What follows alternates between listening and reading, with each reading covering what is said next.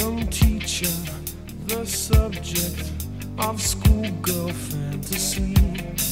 She wants him so badly, knows what she wants to be. Inside her, there's longing. This girl's an open page, bookmarking. She's so close now. This girl is half his age. Don't stand so close to me. Don't stand so close to me. Her friends are so jealous. You know how bad girls get. Sometimes it's not. Welcome to Tales in the East End, episode 124, and it's me, Gary P, and of course the Prof, Carl Riley. Hello. So, we've some great interviews for you in the episode. They won the Rovers Player of the Year 97 and 2011, respectively. You'll hear from Tony Cousins and Craig Civez. So, Civi and Cuzzo coming up on the show, Prof. Correction, Gary. You'll hear part 1 of Civi. And there you go, yeah, it's a long one. Why is It's that? well worth the wait. Why is that, Gary? Because he talked a lot. Talked a lot, you say. He talked a lot. Yes. And remember, last month, I think it was, we threw this out to all of you listening. We wanted to know why a random podcast in Canada sponsored Thomas Lewis away jersey. Well, mystery solved. Mhm. We got to the bottom of it. So another cool piece we'll have a bit later on. Just a reaction to last week's show. Remember we had Mick Byrne on talking about that great story, him and the other legends going to the cup final in November. So Kieran Long wrote in, said, "Hi, I hope all's well with you. Brilliant interview with Mick Byrne and the cup final. Without you, we wouldn't get the inside track on how much they love they still have for the club, week in, week out. So cheers for that." He says he's loving it. And as a side note, he says the first game he went to was the 7-3 win over Limerick in the RDS in 1993, which happened to be Alan Byrne's only ever goal for Rovers. No, we only spoke about that. And until he heard that, he didn't realise that was Alan's only goal. So, Kieran learned all sorts. Yeah, so a belter, a 10 goal thriller. Our social media team still doing their best to keep us entertained. They're flat out giving us all sorts of content. Rovers Rewind on Facebook was the 2 brand games from last year, and there's just emails coming flying every day, and memberships and membership stuff like that. Like, it's really good, so we're being kept entertained anyway. Yeah, like Maloney's memories from Bergen. Sitting with in the Zoom phone call in the dark with his earphones on in the corner. But great memories. I like his description of the stadium was spot on. It was so strange behind this student accommodation. We actually looked that up, and I can't remember who said it to me at the time. I think it might have been a steward or whatever, and they were saying, yeah, they're actually going to get, like, there's going to be students living there so they can see onto the pitch. And it's finished now, and I put it up on the WhatsApp group recently, is that you can actually rent it out now if you're a student, and during match days they cover the screen so you're not bothered or whatever and you can't watch the game. There's a window at the top, a small window at the top of it, and it's underneath, like, the warning. It's like, this is not an escape route, this is not an exit, please don't get out this window during games. So everything is closed off. It's original as fuck. I'd never ever seen anything like that. See the photograph Dunster put up of all of us walking to the ground in Bergen. Yeah, I reckon that's my favourite European away photograph. it's brilliant, isn't it? I absolutely love it. I took a great one with Mick McCarthy and Leighton Doyle in the front of it, and we're walking like down like a hill. The sun is shining. It's in that little, not estate, but the little small roads leading towards the stadium. Cracking photo. Yeah, Jay also mentioned that the Brian Brew pub was reopened over there. Our home for the 2 days or 3 days Yeah. that we were there. Those trips like Iceland and Norway, I don't use this word lightly, unmissable. Unmissable. 300 and odd days of the year it rains in Bergen, and when we rock up it's 30 odd degrees. It's beautiful out. What a stunning country and city. Visually it was the nicest place I've probably ever been. That walk home from the game, it's just so picturesque. It was amazing. Where they dumped us out in the street with no transport. We'll go and walk 5k there, lads. It's often described, isn't it, as going away with 300 of your mates. That's what it is. It's the biggest stag party ever. But it's got a little bit more attachment to it than a stag party because you're all there for the one thing. You all have one thing in common, and that is just going to see Rovers win, and you're all like-minded, and it's just the best thing ever. The piggy bank is bursting now for Europe, so I'm well in the green when it comes to that. Yeah, so we had a great interview with Mr. 17 Seasons, Derek Tracy on the 42.ie, and good old Daryl still trekking away. Well, you can read that, or you can listen to the 4-hour podcast with him and Tony O'Dowd that we did, which still is my favourite ex-player show we did. Yeah, that was the most They crack. actually sat there for hours upon hours, milling cans. I think we had a second trip as well. Absolutely sinking them. So, some people still haven't heard that episode. You know who you are. I won't name names. Yeah, go back and listen. Face masks, neck scarves should be in the first week of June. So, more merchandise coming from the club. Loads of gear coming up, and they actually look great. So, looking forward to getting them. So that should be next week, I think, is it? Yeah, should be 1st of June, hopefully. Our condolences to the families of Joseph Bourne, a Rovers fan and former 400 Club member, and Alex Ryan, who was only 14 years old and loved Rovers. So, Alex was a patron of ours on the bus, and there's no words to really describe it. What more can you say? A tragic loss of life at such a young age, and like I said, if there's anything we can do in any way, we're an open book here. You can come and you can ask us anything, and we'll do our best to do anything that we can for the families. And like I said, it's a tragic loss of life. Such an enthusiastic young hoop. So rest in peace to Alex Ryan. Yeah, I recognised Alex from the away days. He was telling everyone who listened to how much he loved following Rovers. So it's so sad. So a task way out to all his family and friends.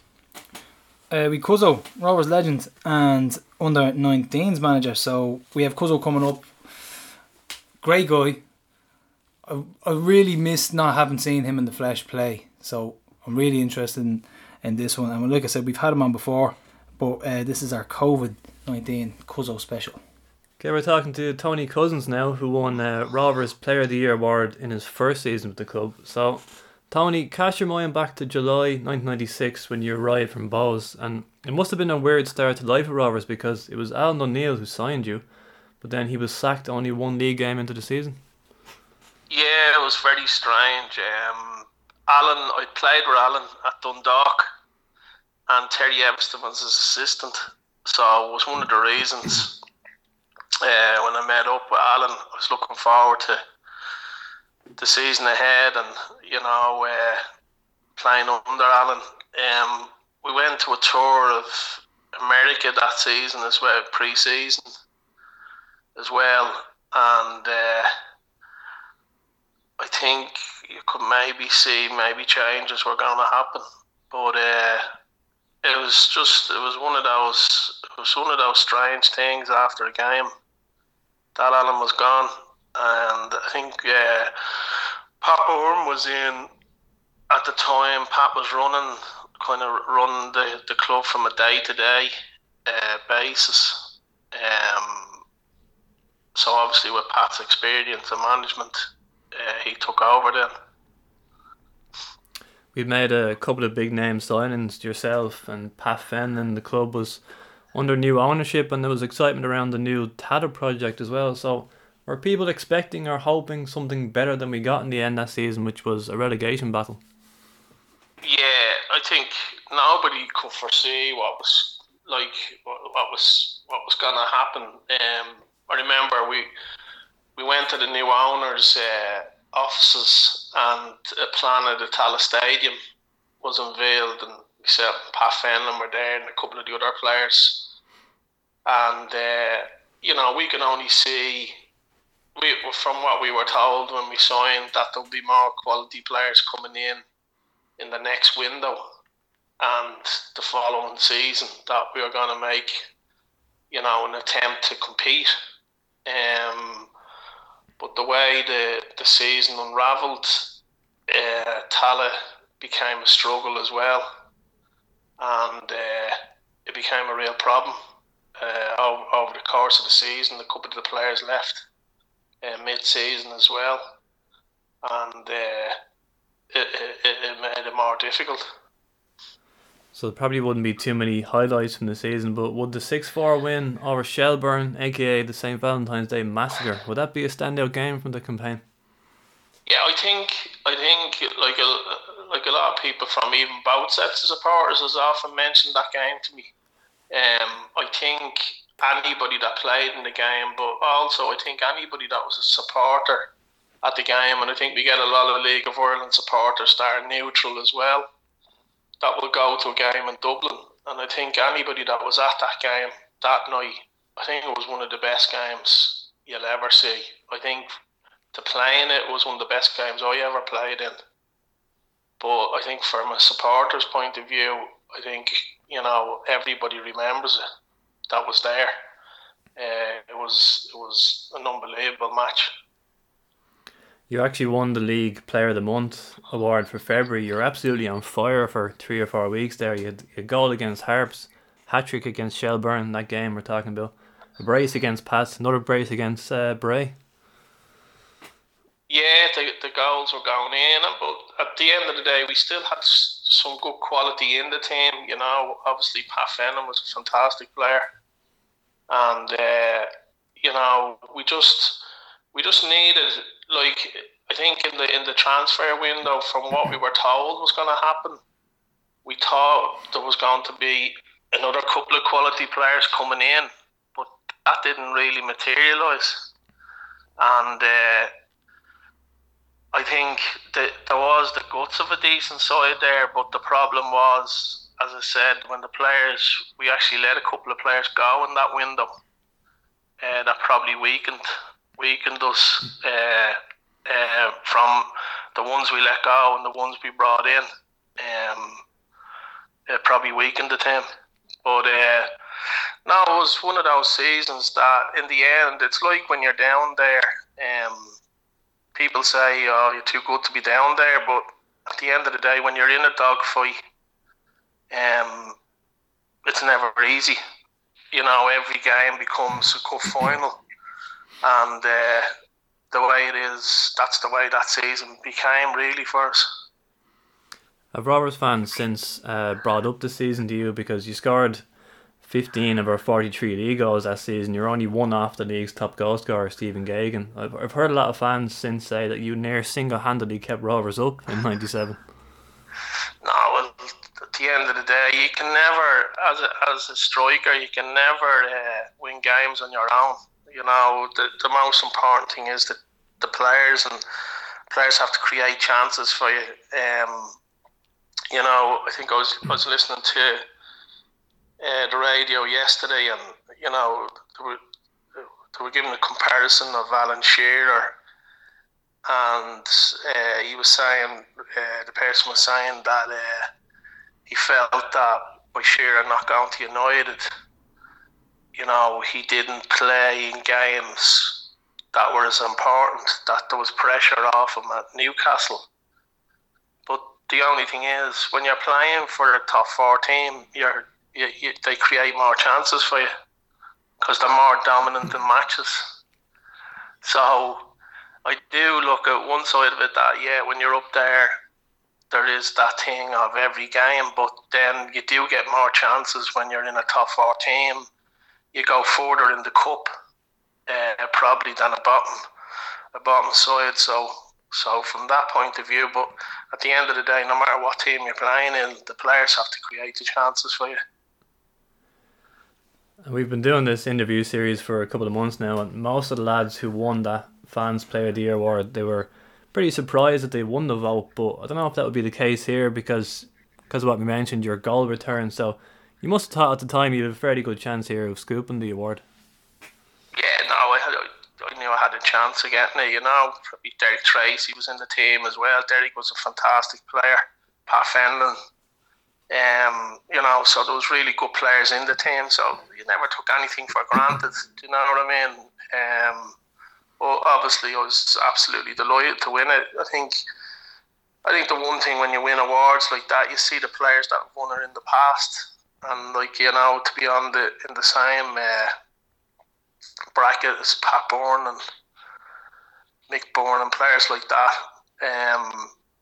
you just feel just feel delighted to achieve the award. You were appointed Rovers under-17s manager in December 2018, and I think I know what happened here. What happened was the powers that be heard that 4.5 hour podcast you did with us, and they liked what they heard, and they said we need to get Cuzzo involved again. So, how much did you enjoy the job last year?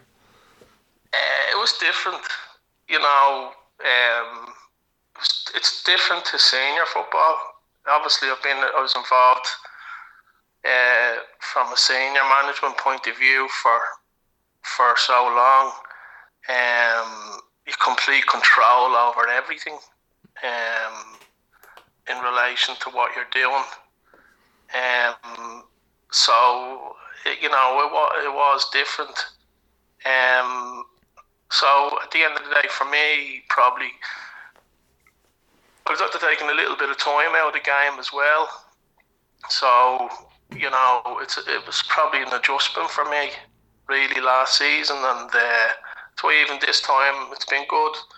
And having time in your hand to kind of reflect and look at things going forward, you know, and how you can improve yourself as well. I think that's what you have to do all the time.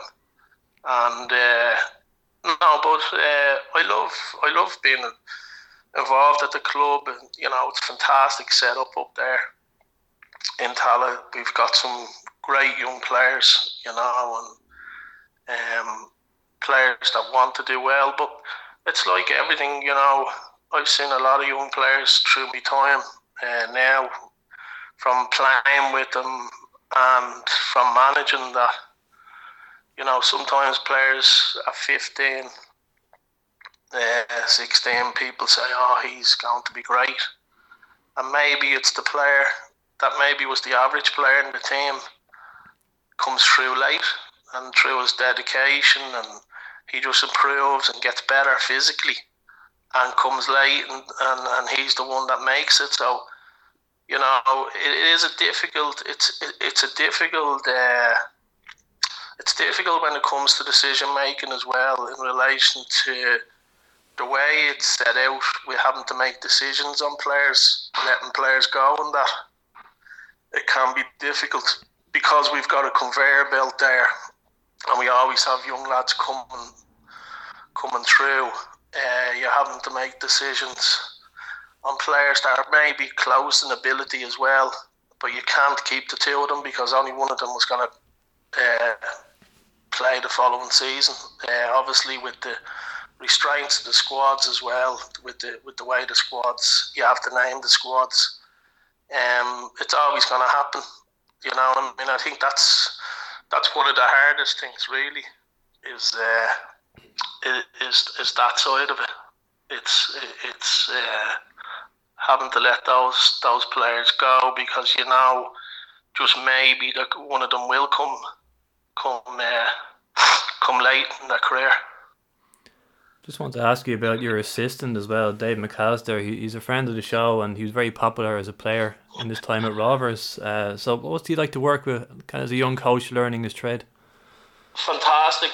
Davey's just brilliant. You know, he's very enthusiastic. Wants to do well, and obviously with Davey having to have another knee operation, I asked him did he want to come in with me, and he's been great. You know, he's great enthusiasm for the job. You know, he's great around the young players, and the two of us work really well together. Probably have the same ideas on a lot of things, and there's no bullshit. What you see is what you get, and I think that's the really good thing about him. But now, I think if Davey keeps progressing, he's going to do really well. The senior team at least got 5 games in. I met you in the Pines after that late winner in Dalymount, and we were all in great form. But your under-19s, on the other hand, have yet to kick a ball. Like, you were only 3 days away from starting your season against Cobh Ramblers when sport was shut down. So what's it been like dealing with this situation? And do you feel in this whole debate about restarting behind closed doors, nobody's really talking about the underage leagues?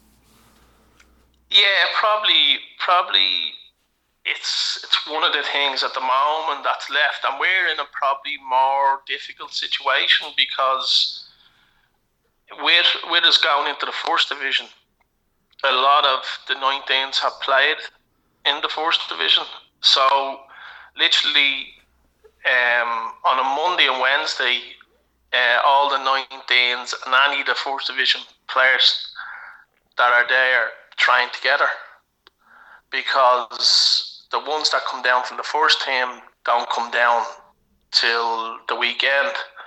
So literally, we were in a situation we would literally have meetings every week. Myself, Ado, and Thomas Morgan, who's the under 17s, and literally then I'd know my squad then for the Friday, for the weekend. So it give me a chance to work with them on the Friday.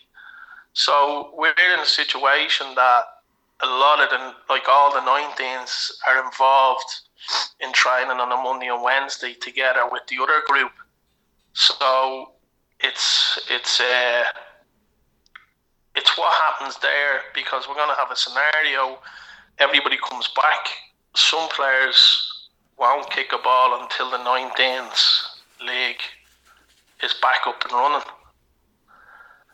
And which we don't know. We've no dates on that at the moment. So that's one of the things that probably we're going to have a look at and figure out what we're going to do in that situation. Obviously, social distancing as well as, I don't think it'd be one of them things that the decision is made that the whole squad arrives up, 20 players arrive up and get out and train the first night. I do think they'll start off in smaller groups and then ease into things that way. But I think for a while things are going to be different. Like I think even if you look at the sections, in our section we've Kerry, Cork, Cove. 20 odd people on a coach going down to Kerry, 4.5 hours down, 4.5 hours back. In August, September, is it realistic that can happen? At this moment in time, I don't think it is. So I don't know whether the FEI maybe are looking at regionalising, restructuring the league for this year, maybe regionalising it to just the areas, maybe Leinster area, and where parents can actually drop the kids straight to the grounds. And I think they're all things that will have to be spoken about. And last question, I was reading an interview there with Pat Deans. He was talking about where the song for him came from. Pat Deans from the halfway line. It was an FAI Cup quarter-final tie with Shelbourne and Tolka Park in 2001, and back then, similar to what we're seeing now, sport in this country just came to a standstill because of the foot and mouth disease. So the replay or any game for that matter didn't take place for a whole month afterwards. So I was wondering, what do you remember from that time? What was it like? What were you and your teammates doing while you waited, and the whole uncertainty surrounding it? You just trained yourself, at that time. Because it's not like now, like at the moment, all our lads, Pat's been fantastic in relation to setting out programs for the lads every week, and daily he gives them what they have to do, and we've had obviously with WhatsApp. Each coach is being separated. We all have 4 players, and the 4 players come into us at the end of the week, at the end of the day, with what they've done. There's in some of the stuff they've to send in little videos of what they've done, and whereas technology now, and then they have a Zoom class on a Friday with Pat. So there's so much technology now. And that keeps you involved with the players. Whereas then it was more, if you got a program, you just go and do it yourself. And that's really what you did. Maybe at the time, I think I would have done it with someone else. Do you know what I mean? Anybody that was living near me probably would have done it with them. But there wasn't as much, unless the manager rang you or text you. There wasn't as much technology as there is now to keep the group together. And just in general, do you feel that League of Ireland football will actually return in 2020 behind closed doors?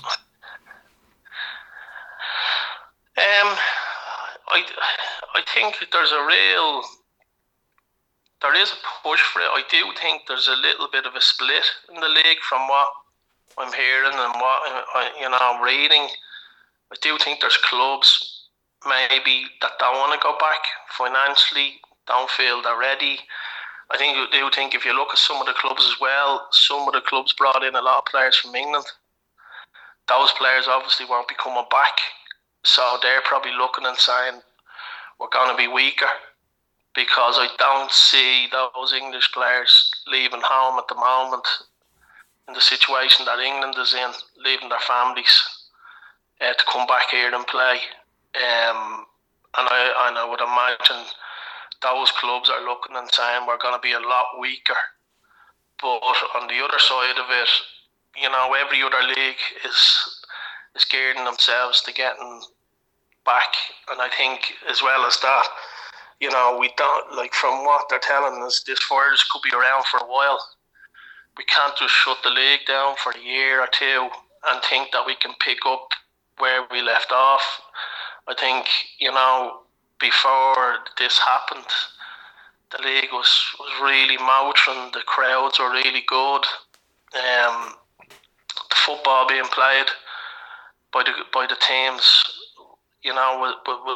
was really of a good standard.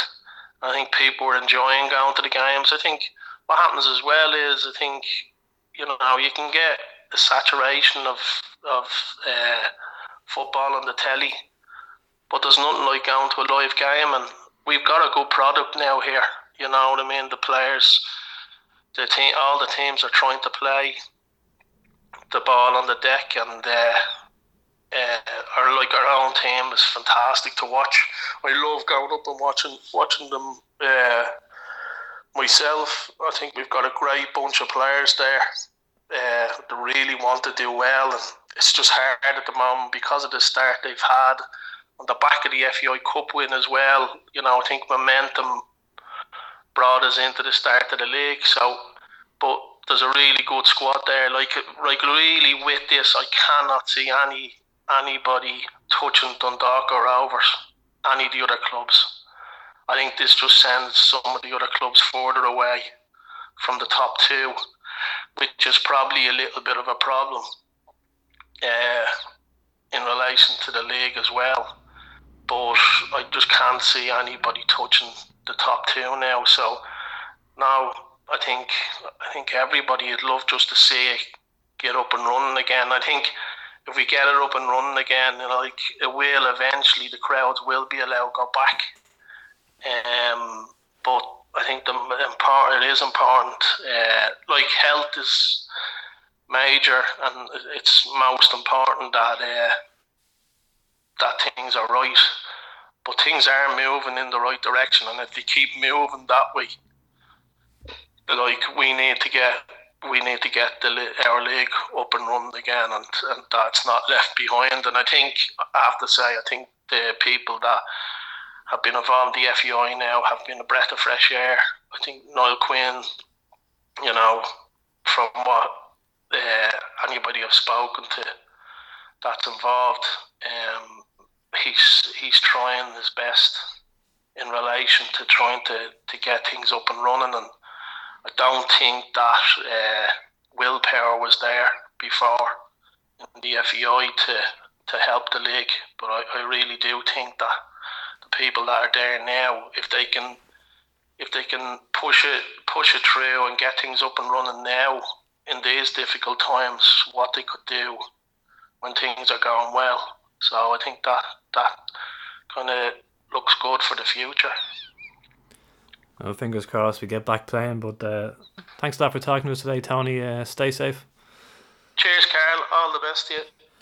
So a modest Cuzzo, I would say there, Gareth, refusing to admit that he damn near kept Rovers afloat on his own in that 96-97 season. A lot of people say that. Yeah, because we finished 7th in the league out of 12 teams, 7 points above the relegation zone, and he scored 15 goals. So it's very rare a player for a club that low down the table will be amongst the league's top goal scorers. Like, there's been some exceptions. Dave Mooney for Longford, Mark Farron for Derry. And you wanted me to ask him about the foot and mouth disease in 2001, because he was around that time. And he basically said like what players are doing now. You know, he trained on his own and stuff like that. And football was off for a month then, and we came back with that famous 3-0 win over Shelburne with the Billy Woods goal. And of course he's under 19s manager now, but they haven't kicked the ball. I mean, it's nearly June. Season still hasn't got going.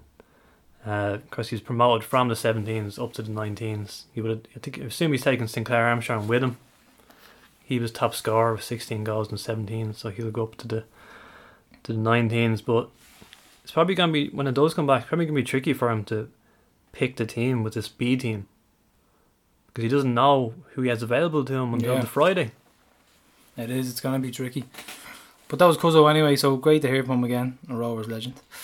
The FAI laid out their plan for a return to football, and the 4 teams in Europe will be allowed to return training June 8th and the rest of the league June 29th. So the Super Cup involving 4 of those clubs are Dundalk, Rovers, Bows and Derry, and that will take place from July 20th onwards, and we're in the next phase of restrictions being lifted hopefully, so the players and staff are going to be regularly tested. Games take place every 2 weekends, and the Aviva had been earmarked initially, but now seems like it's going to be Tala, so they'll host a mini tournament. So looking forward to this. Some sort of normality, you know. As long as everyone disinfects their balls. That's it. Just make sure your balls are disinfected. Clean balls. Can't stress that enough. Yeah, gotta have clean balls. There's no actual return date for the league itself. As Dan McDonald noted, we're the only summer league that does not have a date. Even Moldova have a date. And it does seem like this tournament is being used as a trial for the Aviva Stadium itself and for the Ireland Home International. So we're kind of the guinea pigs, aren't we? Oh yeah, what's new though? Let the League of Ireland be the guinea pigs. But I've heard a lot of podcasts in the last 2 weeks, and my conclusion is we're going around in circles. Yep. I think Niall Quinn is trying. It sounds promising, a lot of what he's saying.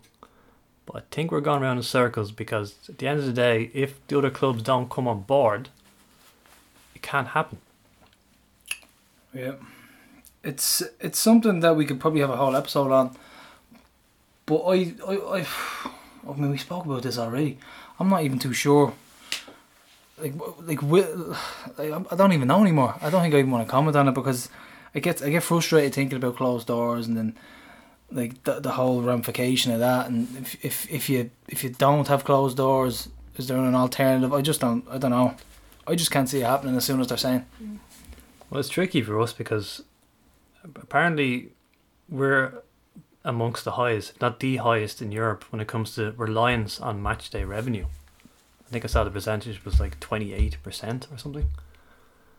So you want to resume football, but at the same time, can it work without fans in the League of Ireland? Because we rely on match day receipts so That's much. it. That's the thing. That's what I mean by we're going around in circles. I think this little plan for the tournament, the Super Cup, it makes sense, but I'm far less optimistic than I was a few weeks ago, I must say. In terms of like the news around the country, the cases and deaths are going down. I'm a bit more optimistic about that. But it just seems like the other clubs want to shut up shop for 2020. That's my feeling.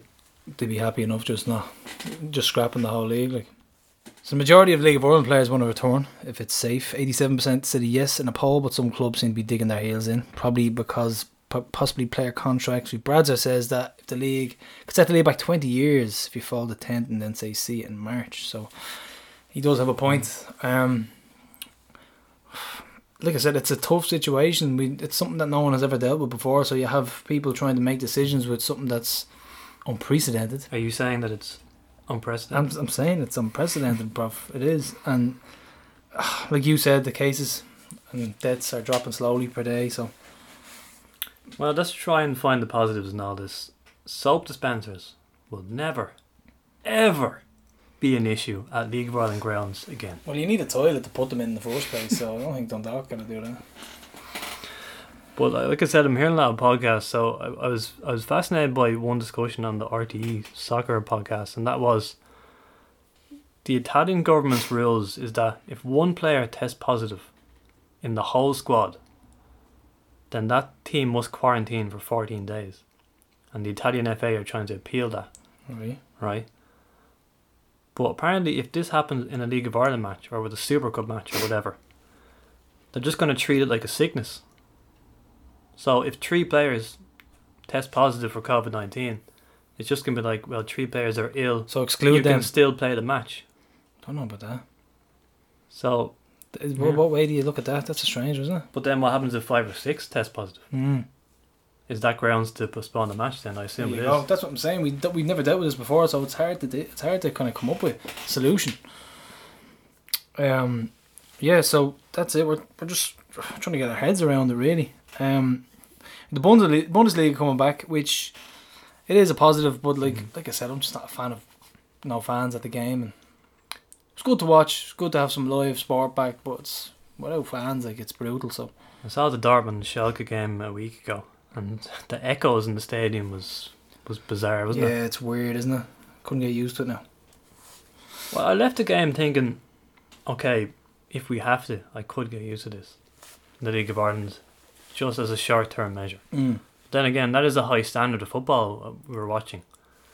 Are you willing to watch, Sligo versus Bowes or yeah. something or whatever?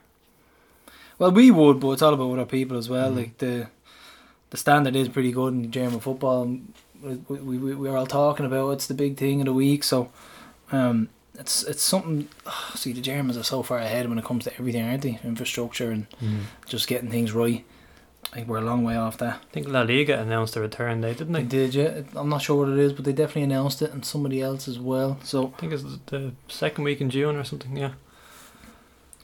yeah. So we next up we have an interview with a host of Down the Pub podcast, all the way from Halifax, Nova Scotia. So you probably guessed there's some sort of Rovers angle here. So we're gonna have a listen. So next up is Anthony from Down the Pub podcast.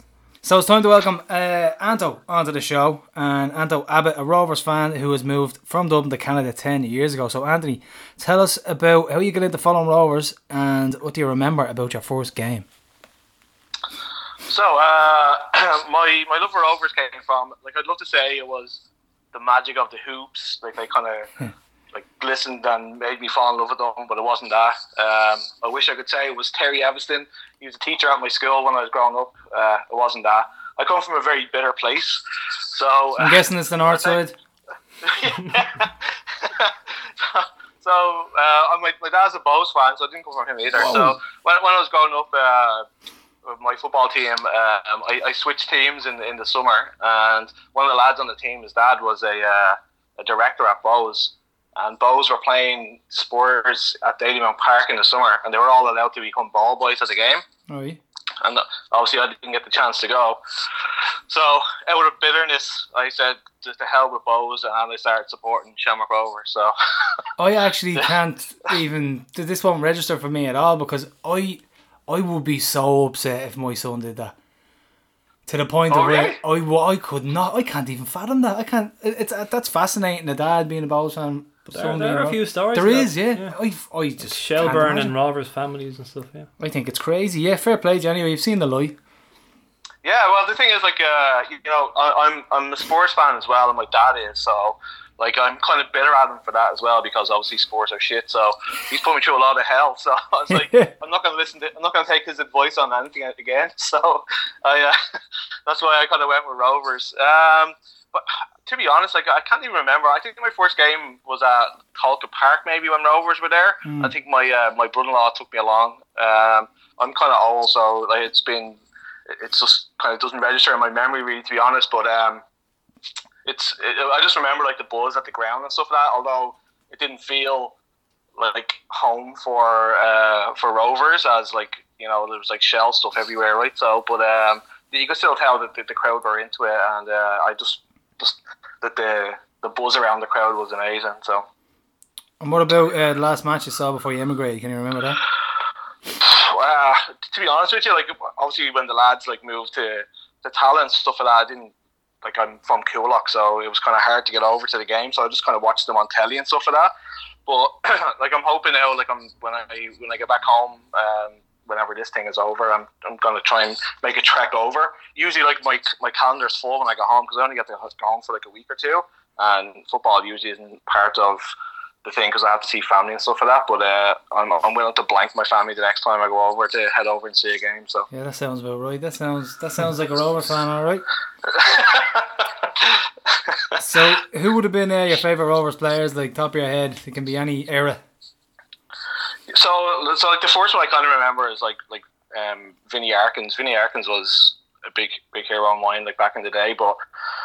It was just it was a really weird time for Rovers because, like, obviously they just been like kicked out of their home and they were kind of like the nomads going around Dublin and stuff like that, and they sold a lot of the best players that they had. So like Vinnie Arkins was a big one. I was really upset when he left, and then Stephen Gagan was another one. He was like a goal machine, and like then obviously he ended up at Shells and stuff like that. So guys like that, like were heroes of mine, like Gino Brazil, obviously Derek Tracy and stuff like that. So they were kind of the guys I remember when I was kind of younger looking up to. I was really, really happy when we signed Stephen McPhail. Like I always really, he's around the same age as me, so I always really enjoyed watching him play football. He's a fantastic footballer, and obviously what he was going through and stuff like that, was great to see him come home and play for Rovers. He'd have the pipe and slippers on, wouldn't he? on the pitch. Oh man, he's like, it's just it just came so natural to him. Just like, you know, like he kind of like a little bit like Scholes, he just always kind of had that extra yard to himself to be able to pick a pass. So yeah, I was so happy when he came home and played for Rovers. I actually don't think he lost the ball once for Rovers. Let's be honest.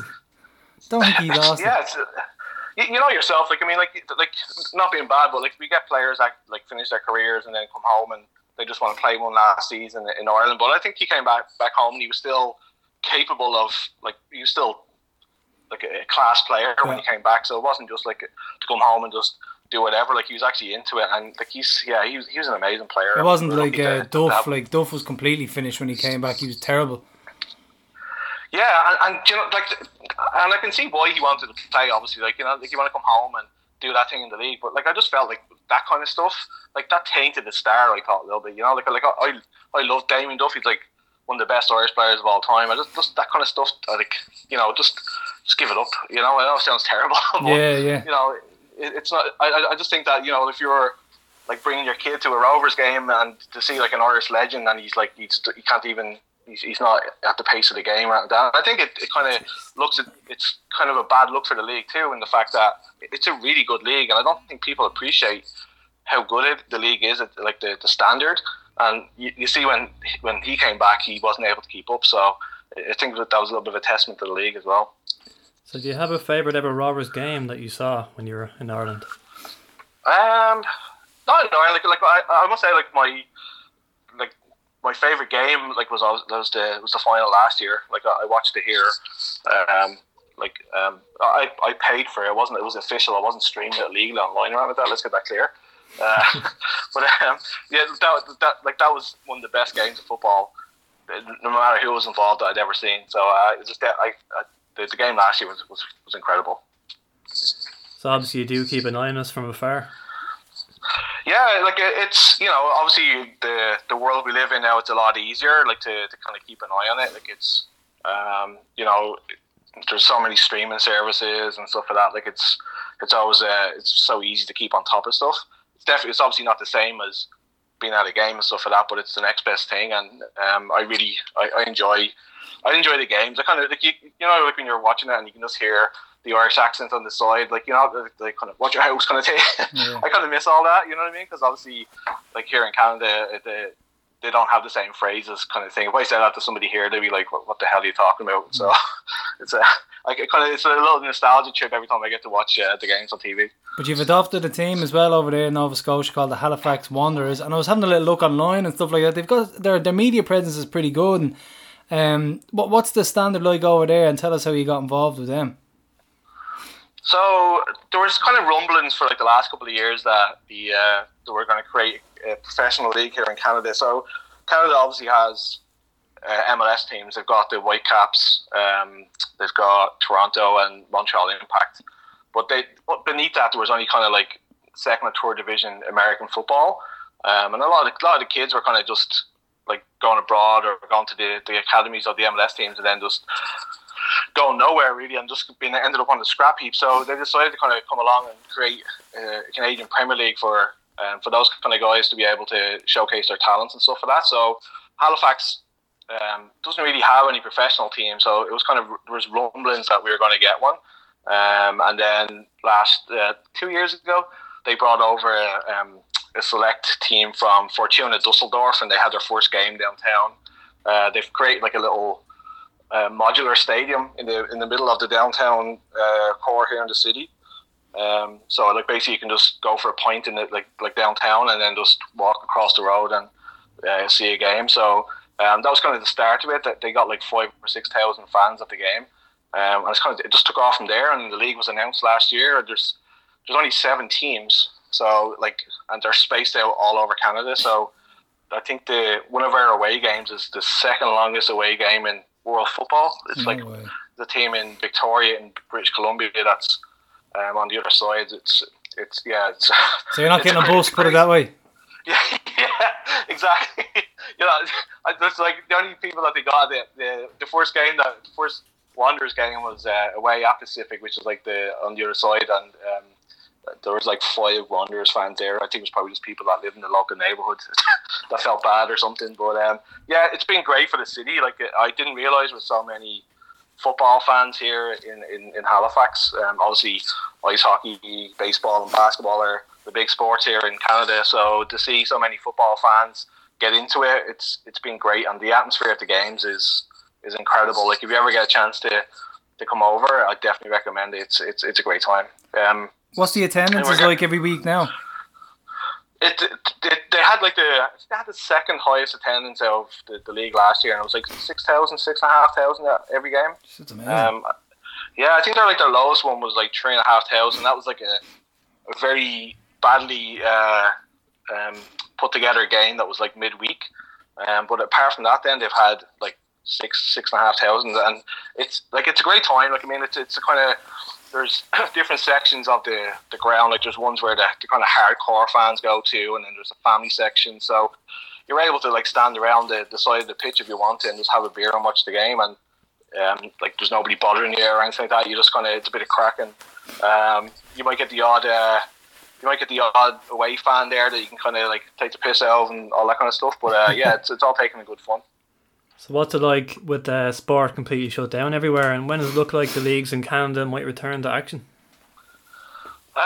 So like here in Canada, it's a little bit different than what it is back home, because obviously the country's so big. So it's all divided into the provinces. So each province is kind of like its own like little state kind of thing. So they all have different timelines for coming back. So like Ontario and Quebec, where Toronto and Montreal and stuff is, they've been way worse affected than here in Nova Scotia. So their timeline's different to what it is here. But they've opened up the parks in the last like week or two. People are allowed to see members of their family. So some of the players have been able to kind of get together and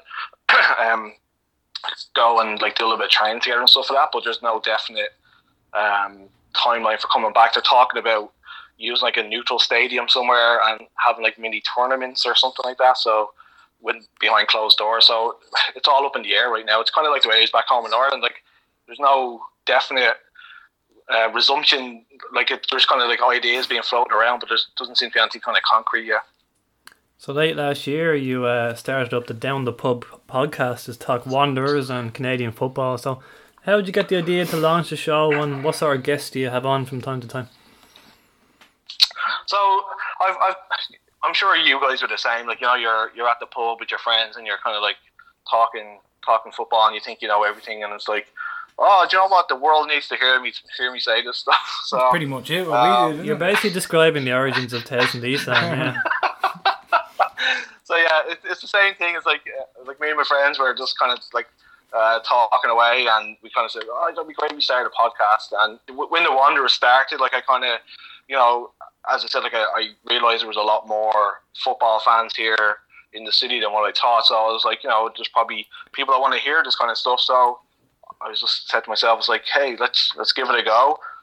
Started off with me and my buddy at the local pub. We had my Mac, a phone, and two sets of earphones, and we were like nervous as hell. And I kind of set myself a goal of like, you know, that like if I can get like 2 people other than my family to listen to it. That's what we were like though. We were saying if we could get 10 people every week listen to this is great. So yeah, I got a little bit more than I got a little bit more than the 10. I think I got like 14, and four of those weren't PE listens. So I kind of kept it going, and then like I kind of started it off as like just talking like the English Premier League and that kind of stuff, and then you know I started going to Wanderers games, and I started kind of getting into it a little bit more. So I kind of branched out into the Canadian Premier League, but you know. The last, obviously, I'm sure you guys are finding it the same way.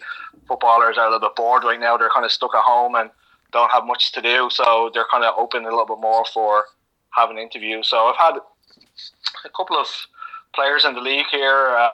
There's like Darryl Fordyce. He plays for Valor, which is out in Winnipeg. He played for Sligo Rovers last year. Yeah, we remember him well. He scored an absolute cracker against us out in the showgrounds.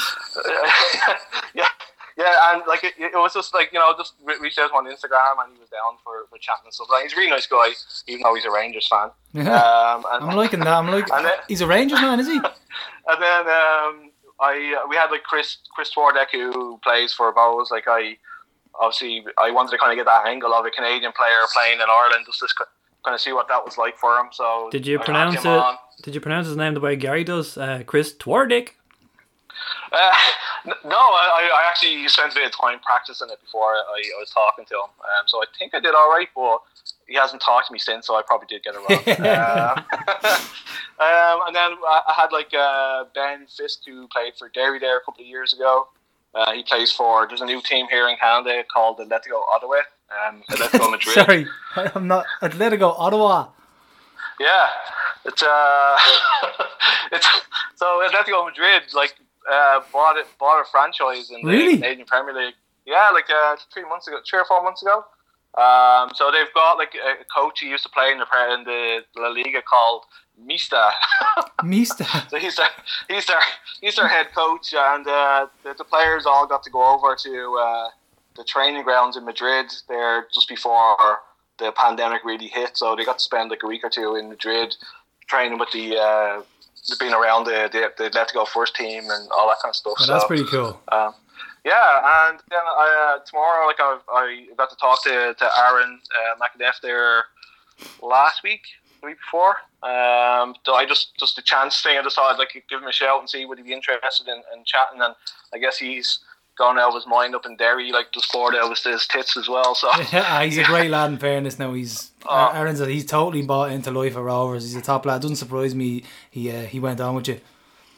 And it was fantastic. Like, I mean, he's so laid back, and it was like just talking to the way we're talking now. It wasn't like any kind of anything pretentious or anything like that. Like, you know, some players have that media head on them, you know, yourself when you're talking to them, that like they're afraid to say stuff because they don't want it out in the world, or they're afraid they're going to slip up. And he was just like talking to one of your friends in the pub. It was great. So yeah, we've had some good players on. We've had some players on here in Canada, and you know, sometimes it's just me and my friends just shooting the shit about football. Like, obviously the Bundesliga is back, so we have a little bit of stuff to talk about too. So yeah, it's been great. I'm sure it's been the same for you guys. Like, I mean, like as I said, like the players are kind of bored right now, so I'm sure you guys are getting some of the interviews you didn't think you'd be able to. Yeah, we had an extravaganza last night. It was probably one of the best things that I've seen Rovers put on in a long time. We had the big night in, and there was it was on for like 4 hours maybe. There was a quiz, and in between the quizzes there was segments, there was interviews. It was one of the most well put together things I've ever seen. It was brilliant, and we raised a few quid for it as well, so I'm delighted that went down a tree. But it was brilliant. It was so well put together. it just really was a great night. So that's something that wouldn't have happened if this didn't happen. So we are making lemonade out of lemons. Yeah, and that's the thing, man. You kind of have to, right? And to be honest, it's been a great insight for people to hear what footballers are doing while this is going on. Like, I mean, they all still need to keep fit. Like, I know in Ireland, like, you were 5 games in. The players here in Canada were just in pre-season, hadn't had a game in anger yet. So, just trying to like tap into like what they've been trying to do to keep themselves fit has been kind of fascinating too. Well, your marketing strategy seems to be working because you sponsored Thomas Lewis jersey, and it's certainly got our attention. Hence why you're on the show right now, so that people know where they can find your podcast. Yeah, it's so if you head to downthepub.ca, you can pick up all the episodes there. We're also on Apple Podcasts, Google Podcasts, Spotify, wherever you normally find your podcasts. We're there.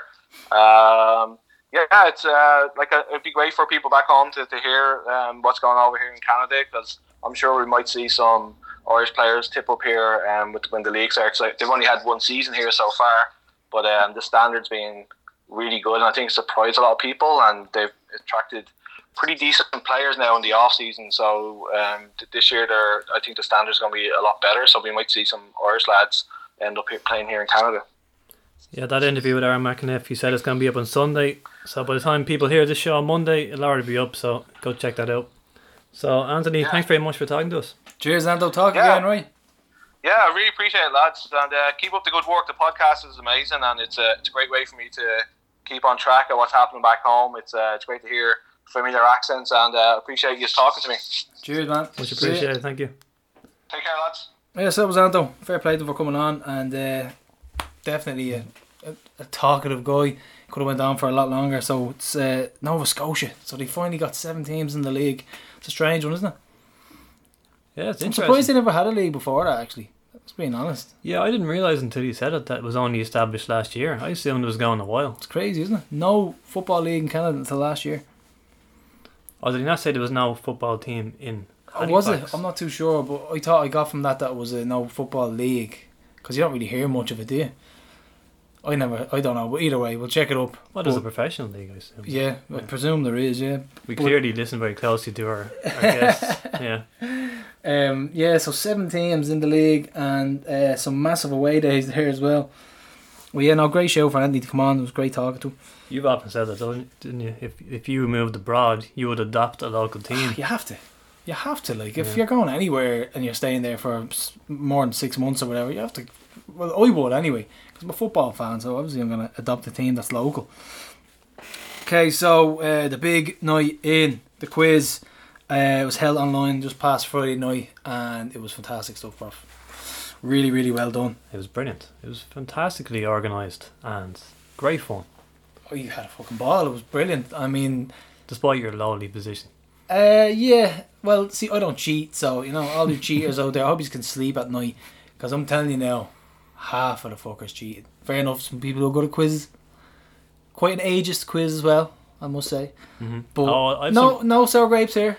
No sour grapes. I have some rants about these questions. No sour grapes here, but I got over 1,000 points. I'm happy with that. Me and Siobhan Keane were going head to head, and she's claiming that she beat me, but she said she logged in twice, which I don't believe. So there's a Stewart's inquiry going into that. Winner gets a steak dinner. Well, listen, I didn't do much better than you. I finished way down the leaderboard. But what did make me feel better was Joey O'Brien said the same. He was down there. Yep. He wasn't quite happy with some of these questions. And can it be said that there's a certain clique that were high up the leaderboard, and certain quizmasters who compiled the questions? Just throwing that out there, you never know.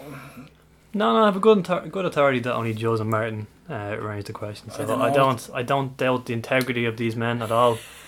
Prophet's doing bunny ears right now. Here is my beef with the question, right? Right. Well, everyone, like, there was a bizarre moment with the Avengers Endgame question. That was obviously. I got that straight away though, because when I saw Avatar, I thought to myself, okay, that's the highest grossing film in a long, long time.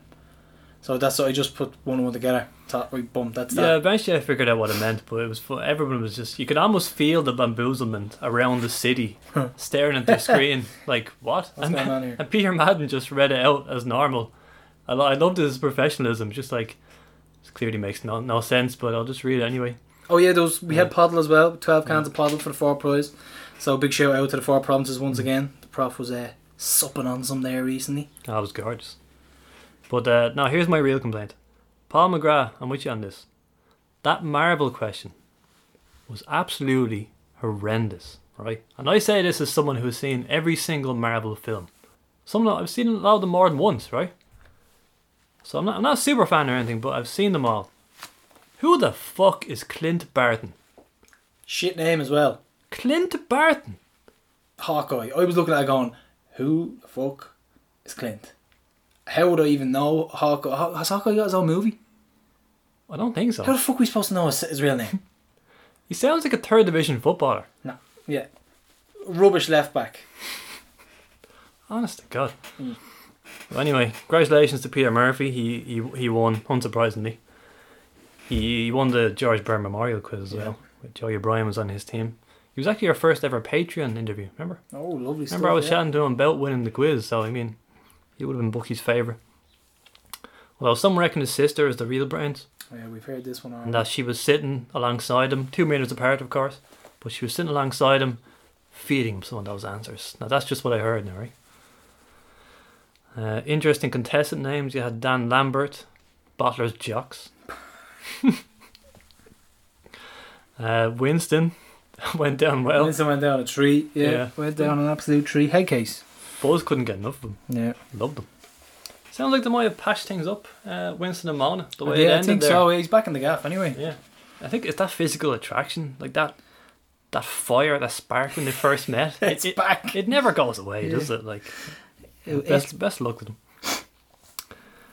But yeah, has some great guest appearances, Gar. I got hammered. I got absolutely hammered. Mark Lynch, List of Hatred. Definitely. 100% List of Hatred. Like, sometimes you're supposed to get the odd one right. The ones you guess. I wasn't even getting any luck with that. Like, Process of Elimination failed me. Totally. When it came to this. Totally. Well, I was 161st. What were you, Prof? Like I said, they are not much better. I mean, the low or the high hundred, let's say. I'm telling you now, plenty of cheaters out there. And I hope you can sleep at night. Fucking cheating. Left, right and centre. There was a window to Google as well. I'm telling you, there's cheaters out there. And you make me sick. Lovely interview by Ryan Thompson, talking about saving PKs. Brilliant stuff. And they beat us to it. So, Rovers media team, List of Hatred. They're on that as well, because he beat us to the Goda. Great to hear from him as well, though. Great to watch. Jaden couldn't believe. I was doing the quiz with Jaden, and he couldn't believe some of the save. He couldn't believe the save. He was like, he was in goal for us. I was like, yeah. He made that save. I was like, yeah. Couldn't believe it. But the most shocking appearance of the night, not Winston and his many fielders, not Ryan Thompson, got it. Pat Tutty. Patrick Tutty Jr. as a living breed, Gar. He made an appearance in his kidnap van. He won't do the podcast, but he'll do a video interview. Yep. Says a lot about how he feels about himself, doesn't it? Quite vain. I don't know what to do with this guy. But yeah, no, he was in there and he was fresh. I think must have been knocking around the Phoenix Park, you know.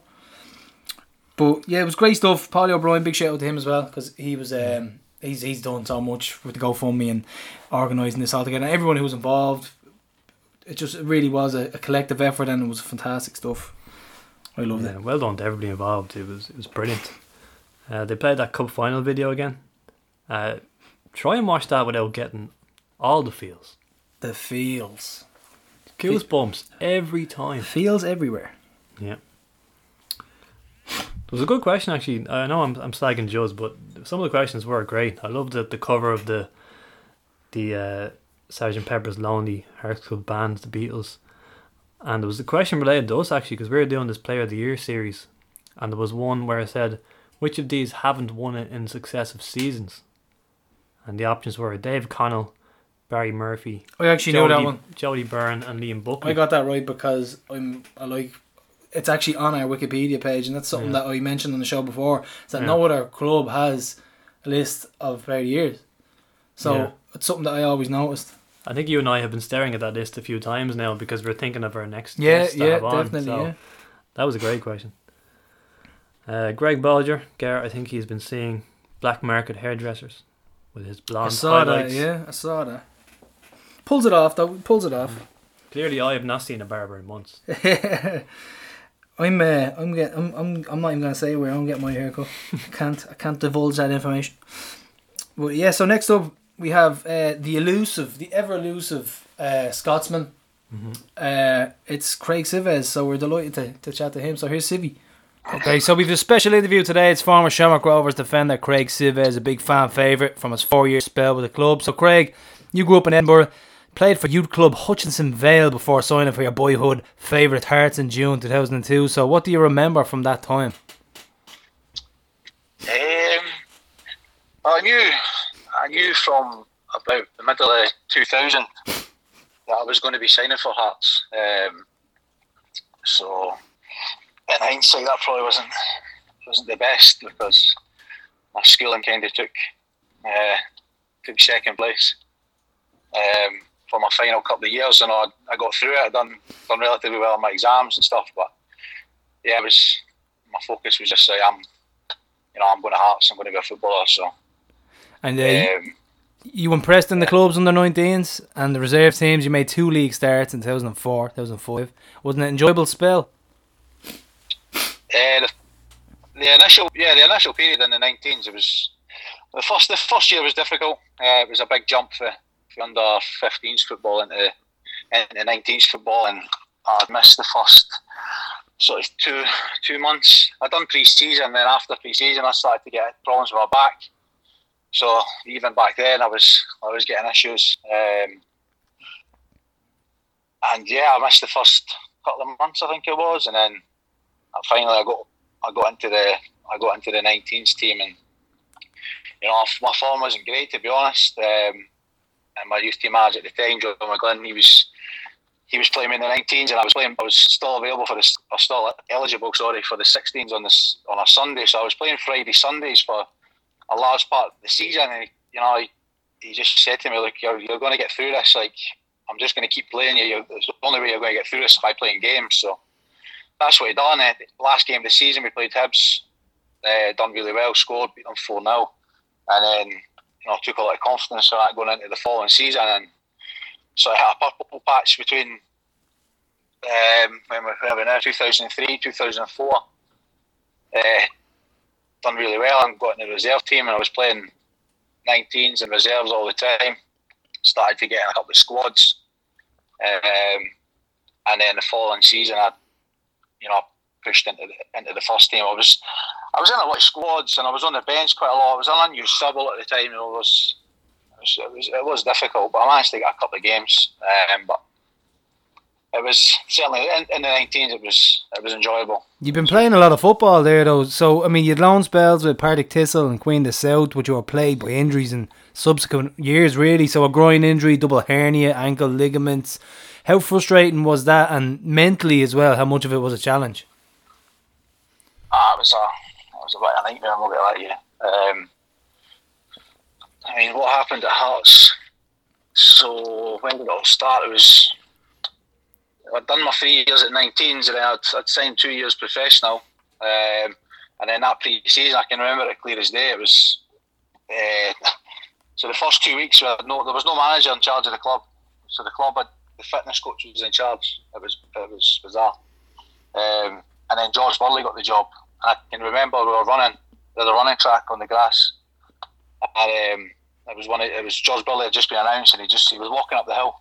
I could see him, and I started running a little bit faster there. My hammy just popped. So you saw the new gaffer. You thought you'd impress him. That was it. And the hammy went. So being young and naive at the time, you're like, I'll play through it. So it wasn't a full tear. I done that later on. It wasn't a full tear. It was just a strain. but I played through it stupidly, and yeah, ended up, it was putting all the pressure on my back, and I ended up missing the whole of that season eventually. And then I went to Thistle the season after, and I started quite well actually. We were doing well. It was October, November, and I started to get problems in my groin, my lower stomach. So I had to go back to Hearts and rehab it. I went back to Thistle. For the rest of the season, I was sort of March. I went back playing, but I just wasn't right. So I ended up getting a double hernia operation end of that season. And during that off season, Hearts got rid of all their physios, so there was no physios at the club. So when I went back, they brought in there was a Bulgarian doctor, and he basically just said, "Look, you need to keep moving, get rid of the scar tissue, so just go back and train." Basically, so the first day of pre-season, they brought in. There've been new coaches have been brought in. This is when Romanov, the Lithuanian boy, was in charge. So they'd be looking, watching pre-season and just think, "What the fuck's wrong with this boy?" Like I was miles off it. So Romanov came in and just said, "Okay, physio's all gone. I'm bringing in a Bulgarian doctor." No, we could be here all day, but no. Romanov came in when Burley was just before Burley got appointed, and there was just mad shit went on. Like, yeah, I can only imagine these owners can be a bit eccentric, to say the least. Yeah, like, especially on the physio side of things. So there was a guy called Alan Ray. He'd been there for years at Hearts. He had a wee fallout with George Burley. It was actually after a trip to Ireland. Actually, we played Pats and Bray. So he was quickly let go. Brought a guy in from Tottenham, Ollie Finlay. And there was one day that I was getting a bit of treatment. They brought this guy in, called him Pyjama Man. He just wore his pajamas, and I'm not joking you, right? And so I'm lying. So Ollie's like, "Look, Sivvy, this boy wants to have a wee look at you." He's like, "It's out of my hands." I was like, "Right, Nicola." So I'm lying in the front, and he's not touching me. So he's saying stuff, and I've got this translator, the woman. She's translating back, and I keep popping my head around and looking at Ollie, and Ollie's just sitting on the other physio table, like just shaking his head. I'm like, "Ollie, what the fuck's going on here?" And he's like, he's just shaking his head, and he's like, "Yeah, I'm using the power of faith to heal your back." And I was just, this is coming for the translator. And I was like, "Ollie, what the fuck?" And he's just shaking his head, and then he just walked out the room, and I've never seen him since. So it didn't work anyway. After that. Yeah, no. So that was one bizarre thing that happened. Then there was other folk brought in.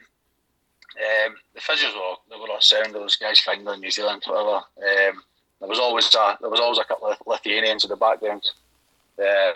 So he was giving me like homeopathic injections for my groin. Right. But, like speaking to folk after it, they're like, "It's just a load of shit. Like it's just essentially just injecting you with water." It's fucking nonsense. So I got the double hernia. I went back to pre-season. Obviously, still 4 weeks after a major operation, I just wasn't right. So rehabbed that. I kind of was in and out of pre-season there, just trying to get back playing. Ended up going to Dundee. That was about a month there. I just still wasn't right, so I had to go back. I went back to Hearts, and I ended up missing the whole of that season, but not through choice. Actually, what had happened is I was sort of signed for Dundee. I went back to Hearts. It's got to January. I was fit to start training again.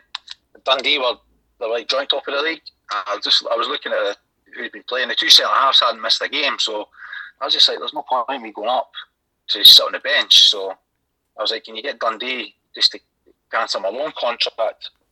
And Hearts were like, "Nah, we're not doing it."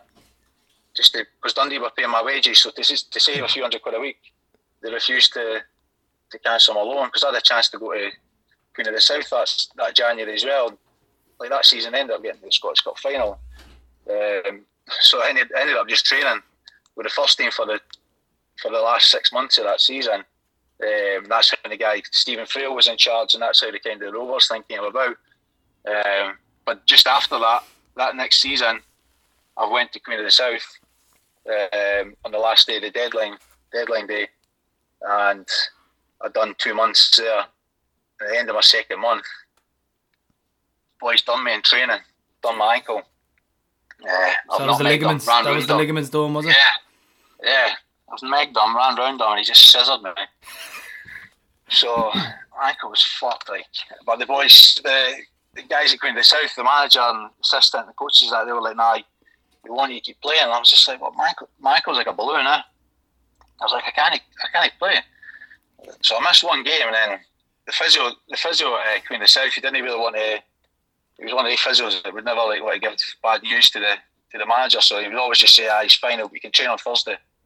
So that was what he kept saying, and they were like, "But the physio's saying you're fine." I'm like, "I'm not fine. I'm not trained all week. Like, look at my ankle; it's a fucking balloon. Like, you could see it." So they were like, "You need to play." And I was like, "Oh, fuck it, I'll just play." So I went out with like, "Okay, you get a strap in." I'd get a strap in, and I get a strap in on top of a strap in. So I've got this absolute stooky an ankle. Played the last 3 games. I was absolute shite. I couldn't move. But in this time, I'd went to see the manager at Hearts to say, "Look, this is just before I done my ankle." I was like, "What's the script like? I'm out on loan. I'm going to be part of your plans," because I was kind of angling for potentially getting paid up and maybe going to Queen of the South. But he was like, "Oh no, I don't know. You'll need to speak to the sporting director." So I went to speak to them. I was through a translator again, and they were like, "Oh no, we've seen you've been doing well. We think you deserve a chance at Hearts, at least to come back and train with the first team." So I was like, "All right." So they're like, "Oh, you seem quite surprised by that." I was like, "Oh yeah, I'm quite surprised actually. I was expecting that maybe you'd want to release me because we've got 70 odd players on the books." And they're like, "Oh right, you'd like a payoff?" And I was like, "No. Like, I don't want a payoff. But, I'm just surprised that you've said that you want me back involved, at least training when the loan spell's up." "Oh well, if that's something that you'd like to do, then we could come to an agreement." I was like, "No, I don't want a payoff." Like, and then so I went back. Obviously, done my ankle. I came back to Hearts at the end of the loan spell with my ankle still in bits, and the boy the sporting director Anatoly, the Russian boy, he's came down into the physio room, and I'm sitting in the physio room, and he's just looked at me and he's seen my ankle, and he's like, "Oh, what is this? And I was like, "Oh, it's like my ankle's fucked, obviously, you can see that." And he's like, "No, this is problem. You're always injured. I was like, this is to the translator. I'm like, I was like, "Tino, like, just tell him, like, a month ago you said that you want me to come back and potentially train with you." And he's like, no, always problem, always injured." So I had to go for a meeting with him later on that afternoon, and I had 2.5 years left on my contract, and I worked it out. It was about 60 grand left. Did you know what was coming when you were going into that meeting? You were thinking, right, this is... Oh, yeah. I knew it was over. I knew it was curtains. So, like, "This is what we'd like to offer you." So it's 7 grand. So I was just like, "Nah, no way." I was like, "Look, I've got 2.5 years left. I've got 60 grand potentially in wages. You offer me 7, like," and they're like, "Oh no, you will ruin your career. I was like, "I don't care." I was like, "You gave me this contract. You can't just offer 7 grand." So yeah. I was holding it for 30 because 30 was the tax-free limit. I think it still is for pay-ups. So this went on for the rest of the month. And eventually I didn't get 30 grand. I wouldn't even offer it, but that went on for the next month. They were offering 10 grand, 14 grand. I was like, "Nah." 20 grand. I was like, "Nah." And then eventually I got to the last day and they're like, "Listen, we'll give you 25. I was like, "Yeah, that's fine." So that was me done. But at this point, Michael had already been in touch base just to see what the script was. So that came through Stephen Frail, who I think he's quite friendly with. And yeah, I was just having lunch one day and Shaggy said, "Sivvy, Michael Neal's been on to me. He's going to like get the Shamrock Rovers job. Is that something you'd be interested in?" I was just, yeah, it was kind of easy about it. I was just like, yeah, give it a go. And then there was a few Irish boys, they were at the table next to me. So when Shaggy had left, they were like, fucking hell, you need to go. Like, you need to go. It's like, it's a massive club, you know, big fan base. And, you know, they've been through tough times. So they basically, there was a couple of Irish lads, yeah, they gave me the lowdown of what it was like over there. And they were like, no, there's like, who was in the Champions League at the time? Like Shells and Bows, and they were paying like silly money to boys. So there's a potential to earn a good wage. So I think boys were getting like $1,000 a week and stuff. Ah, that was when the likes of Bows and that were giving out mad money. Yeah. So they were like, you know, what was it, the Celtic Tiger, I think. Yeah. I'm pretty sure the arse fell out of that just as I joined, but it's funny enough. But, when was the first conversation with Michael O'Neill, and what was that like? When was the first? What was that? Sorry. That was the first conversation with Michael O'Neill, and how did that go? So he stays in Edinburgh. He actually stays a couple of minutes drive away from me. So I met him in Edinburgh, just in I think it was a Costa or something. And he just said, like, this is what's happening. I've got the Shamrock Rovers job. I'm going to be getting rid of a lot of players. You know, I'll need. You know, he actually said, I've already got like 2 centre halves at the moment, and Dara and Edo. You know, I need another 1 or 2 at least. So I'd like you to come over, and I know you've had your troubles with injuries and whatnot, but at least I'd like to come over and, you know, get a look at you. So I was like, yeah, no ball, let's sort that out. So he was like, come over, we were training at Ulster University, and yeah, I flew in with Greg Cameron.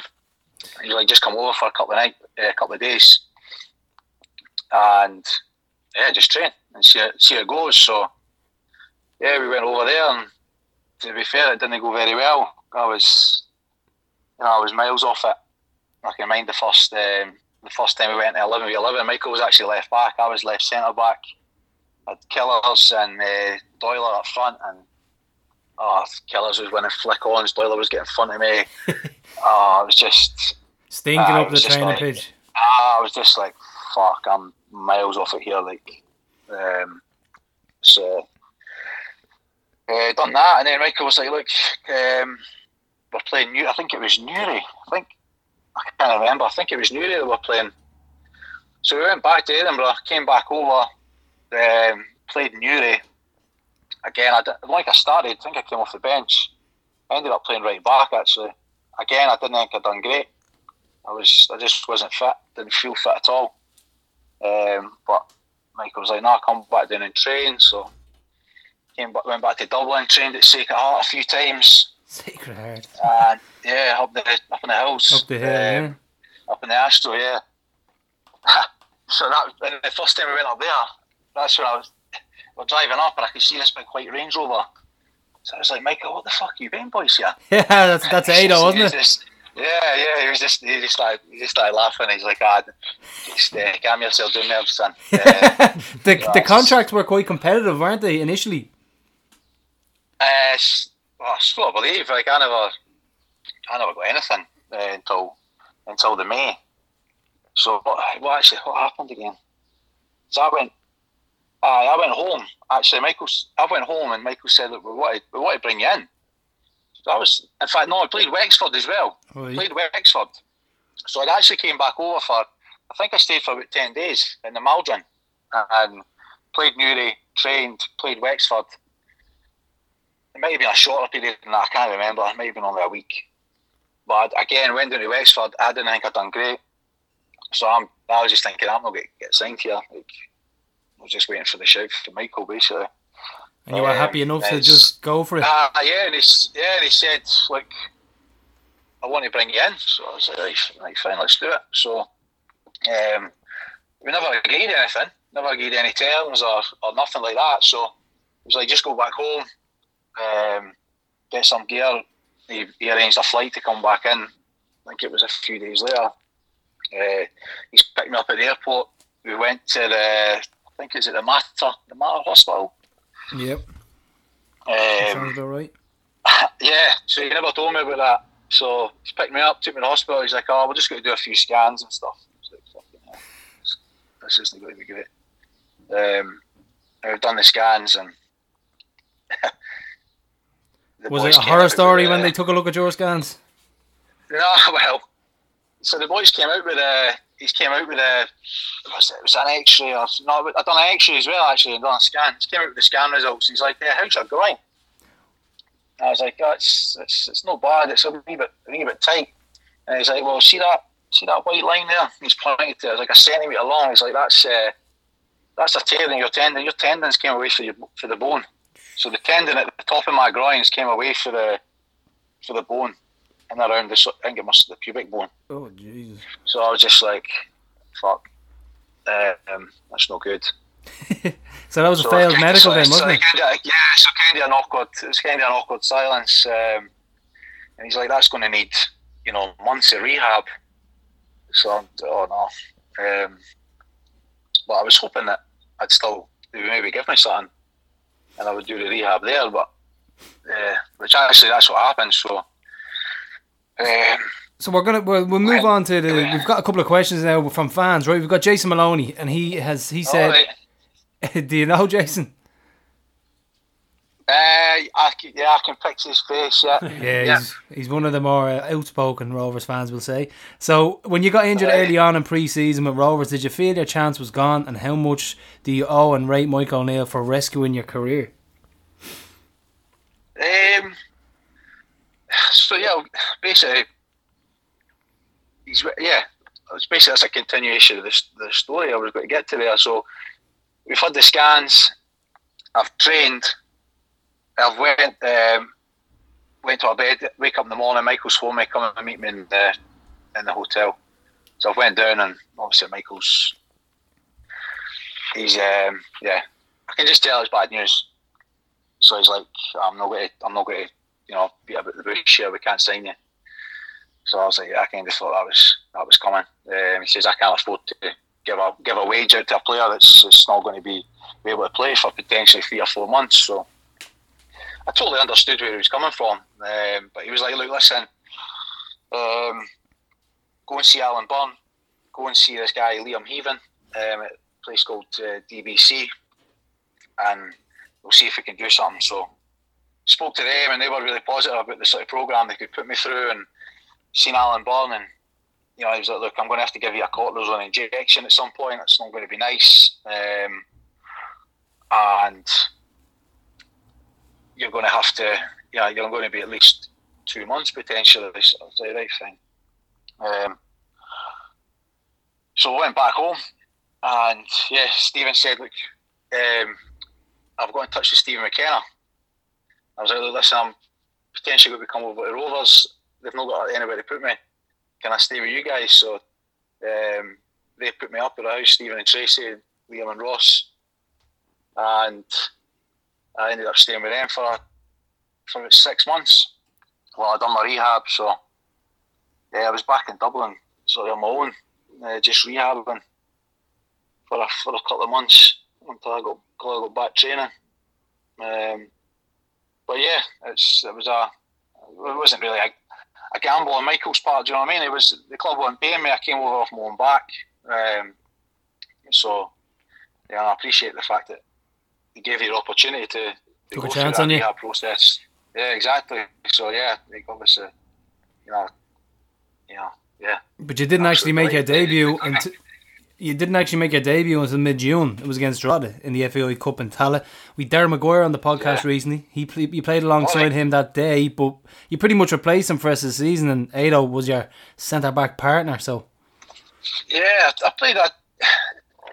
Aye, it was a Drogheda game. I'd been on the bench a couple of times. I went up to Derry, unused sub. Played a couple of home games. I know I got stripped, and then went down to Cork, unused sub again. That was an eye opener, that game, because Cork were very good. Sully was playing, Muzz was playing, you had Stevie O'Donnell, Joe Gamble, Colin Healy. I can just remember Muzz was brilliant that night. So I'm thinking, fucking hell, he's probably one of the top players in the league. Your future centre-back partner. But at the same time, I'm looking, fucking hell, Ado and Dara, they were doing brilliant as well. So I'm thinking I'm going to struggle to get in this team here. And Ado, obviously that draw the game, that was the first time I've been stripped actually. He pulled up in the warm up, and yeah, it was like 50 minutes before kick-off. Basically you're starting, so that was it. Thought I'd done alright. Got cramp after about 75 minutes. And yeah, just stayed in the team after that. I don't think we never lost a game actually that I played. Until the last Very game of the modest. season. I believe that's a fact. I think that is a fact. I'll have to look into that one. No, that's true. Okay, there we go. No, so yeah, I think I played 23, 24 games maybe, or less, a bit less. I think the majority were Ado. I think I played a few games with Dara. Done pretty well, but yeah, it was me and Ado that formed a pretty good partnership. And yeah, we just kept winning games. It was mad. And before you know it, you're sitting top of the league. Yeah. Top of the league.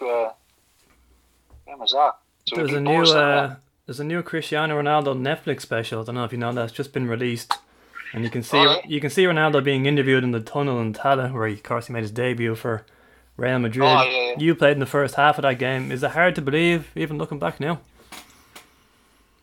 Oh, I was mad. Like I mind seeing it in the paper. I was just like, nah, no chance of coming over here. No chance of play playoffs. But they did. And yeah, it was a great experience. Like I can't remember much about the game, to be honest. I hardly touched the ball. But I can mind what can I mind about the game? Can't remember much about the game. But before the game, we were stripped and ready to go out in the hoops. And then Real Madrid, they strutted in maybe about 40 minutes before kick-off. And before you know it, you're told that you're nowhere in the hoops. You need to get changed. Real Madrid are playing in white. So I don't know if that came from, I'm assuming that came from Real Madrid, because usually the refs, they come in a good hour and a half before and look at the kit. So I think Madrid are just swaggered in. The game's on telly. There's no chance we're nowhere in the white strips. So yeah. Find an alternative. So I think Jerry was in a bit of a panic there, trying to get all the gear out. So we had to quick change into the purple gear before the game. But yeah, I can't remember much about it. We've Flinner on the game now. If you're hoping your memory, we have a question from Flinner here. He says, there's a rumour that you were selling tickets on eBay for the Madrid match. The username was Craig S4, but you still won't admit it. Yeah. So basically, I knew we were getting 2 tickets, but like all my family were coming over, and we knew that it would sell out pretty quickly. So I was like, look, just buy your tickets. So they done that, but a few days before the game, we got given 2 tickets, and they still had the €60 in the front, so they weren't concessions. So I had 2 €60 tickets in my hand, and I gave one to Steve McKenna that I was staying with. He knew somebody that wanted a ticket, so I just gave him that. So I still had this ticket, couldn't get rid of it. So I was like, do you know what? I'm just going to stick this on eBay. So 200 quid. I just stuck it on. I was just stuck it on for face value. But my username was Civi42. That had been my number at Hearts in the early days. And yeah, training the next day. Michael's just had a wee meeting with us in the training ground, and he's like, I've been made aware that folk are putting tickets online under the username Civi42. So it's just fucking, oh dear. So I got caught. So he's like, you need to take that down. So I felt like you're still being reminded about it. That is true. That is true. I did try to make €60 off a free ticket. Yeah. So Take Scotsman. There you go. You won the Young Player of the Year award in 2009, which was a nice way to cap it off. But we did just fall short of the league title at the end that season. Yeah, that was. Thinking now, you don't realise how close we were to actually winning it. I mean, a load of big results leading into the sort of final stage. It beat Sligo away 2-1, beat Both 1-0. Then we went to Derry, beat them 1-0. We beat Drogheda then. Oh fuck, I can remember that now. So the next week we've played Drogheda. So actually that week, that after the Derry game, I went home for the weekend. That's the first time Michael's actually said to me, "Do you want to actually go home?" So I was like, "Yeah, I've already booked flights." He's like, "Right, no bother." So anyway, we've played Drogheda, and I'm not having the best of first halves. So getting at half time, he's like, "Civvy." I was like, "What the fuck's wrong with you?" I'm like, "I'm fucked, Gaffer." He's like, "What do you mean you're fucked?" And I was like, "Can't I breathe?" He's like, "You know why you can't fucking breathe? It's because you were out last weekend on fucking George Street." And I was like, "Oh," I was like, "Fucking hell." The spoils got you. He's like, I wasn't. That was the thing. He's like, "I'll tell you this. See after the game, give me your passport because you're not going home for the rest of the season." I was like, "Fucking hell." Yeah, I think we won the game 2-0, and I just popped my head in after the game. I was like, "You still want the passport there for me?" He's like, "Fuck off." So yeah, but I missed the next game though. I had a chest infection, and I should have missed I shouldn't have played in the draw of the game, but I did. And yeah, I missed the Cork game. They lost 2-1, and I missed the Dundalk game. They won 4-2, and he put me back in for the Galway game. Was the Cork game where the Billy Dennehy score for Cork that day, was it? Do you remember? Yeah, I think he did. I didn't actually go to the game. I came in and I tried to, I came in to see how I was and done a few laps of the pitch, but sweat was absolutely pissing off me, so I was like, "There's no way I can play." But I mind watching they played Bowes on the Saturday night, and they were a disgrace. But there was rumours that they hadn't been paid for ages, so you're kind of going into that game on the Tuesday thinking, right, hopefully they don't get paid. But if speaking to Billy, a few months down the line, he was like, "Nah, we got paid on the day that we came up to Dublin." So they were absolutely fucking buzzing coming into that game. Yeah. So yeah, they beat us, and then a great win up at Dundalk, and then unfortunately the 1-1 with Galway. I think Greener scored. I think he was ran for the halfway line. Yeah, I remember it well. The equaliser. So yeah, it was an absolute sickener because we could have went into if we'd won the 2 games. Well, if we'd beat Cork and we'd beat Galway, we could have went into the last game on. What did we finish on? 73. It was 75. We would have went in the game 2 points clear of Bowes going into the Pats game. So you forget how close we were to actually. Yeah, I know. Actually winning that year. It's mad to think about. But the Pats game, I think we had to win about 20-0, did we not? So the heads were gone. I can remember that game. That was the first time I seen Trev lose the plot. Because the warm up was it was a shambles. There was balls everywhere. So the heads were gone, buddy. Yeah. You mind Trev just losing the plot with us, but yeah, we were really close. That's a sickener. Even thinking about it now, we probably should have won it that year. To be honest with you. We'll move on to 2010 now as well. So, do you think there was a particular moment when you and Dan Murray started to gel and you thought you could win silverware? Well, I don't think there was a particular moment. To be fair, I played a lot of games at right back that season. I never started the season. I was suspended for the Sligo game, and then I played the Pats game. I was shite. We got beat 2-0, so he's dropped me for the Dundalk. I think it was Dundalk the next game. So I sat on the bench that game. We lost 2-0, and he's put me back in. I think it was Galway. So me and Edo were playing a wee game early doors. Who the fuck wants to partner Dan Murray this season? And so I think that's the game Sully done his knee actually. So Sully scored. Beat him 1-0. Sully scored, but Sully done his knee in the first half as well. Yeah, he missed the entire season for that. Yeah. Yeah, he missed the whole season. Yeah. So I finished the game at right back. Edos came on at centre half, and I can remember I ended up playing centre half some games and going to right back, and he was playing Chambers at right back. Flinney couldn't really make up his mind who to go with, but I can't remember the point that started playing centre. But no, I played a few games with Muzz at centre half, but the most were at right back. And then Big Muzz done his knee as well later on that season. So it was back being me and Edo. I'm pretty sure. So chopping and I think- changing in the defence in the league winning season. Yeah, I think I would have. I think the games that I played with Edo and Muzz potentially was 50-50. I think. I played maybe 10 games at right back that season. But yeah, again that was mad. I think we played Pats on a Friday night and beat them 3-1, and I think we were 7 clear, 7 to go. I think, could be wrong. So you're thinking you've got it sealed.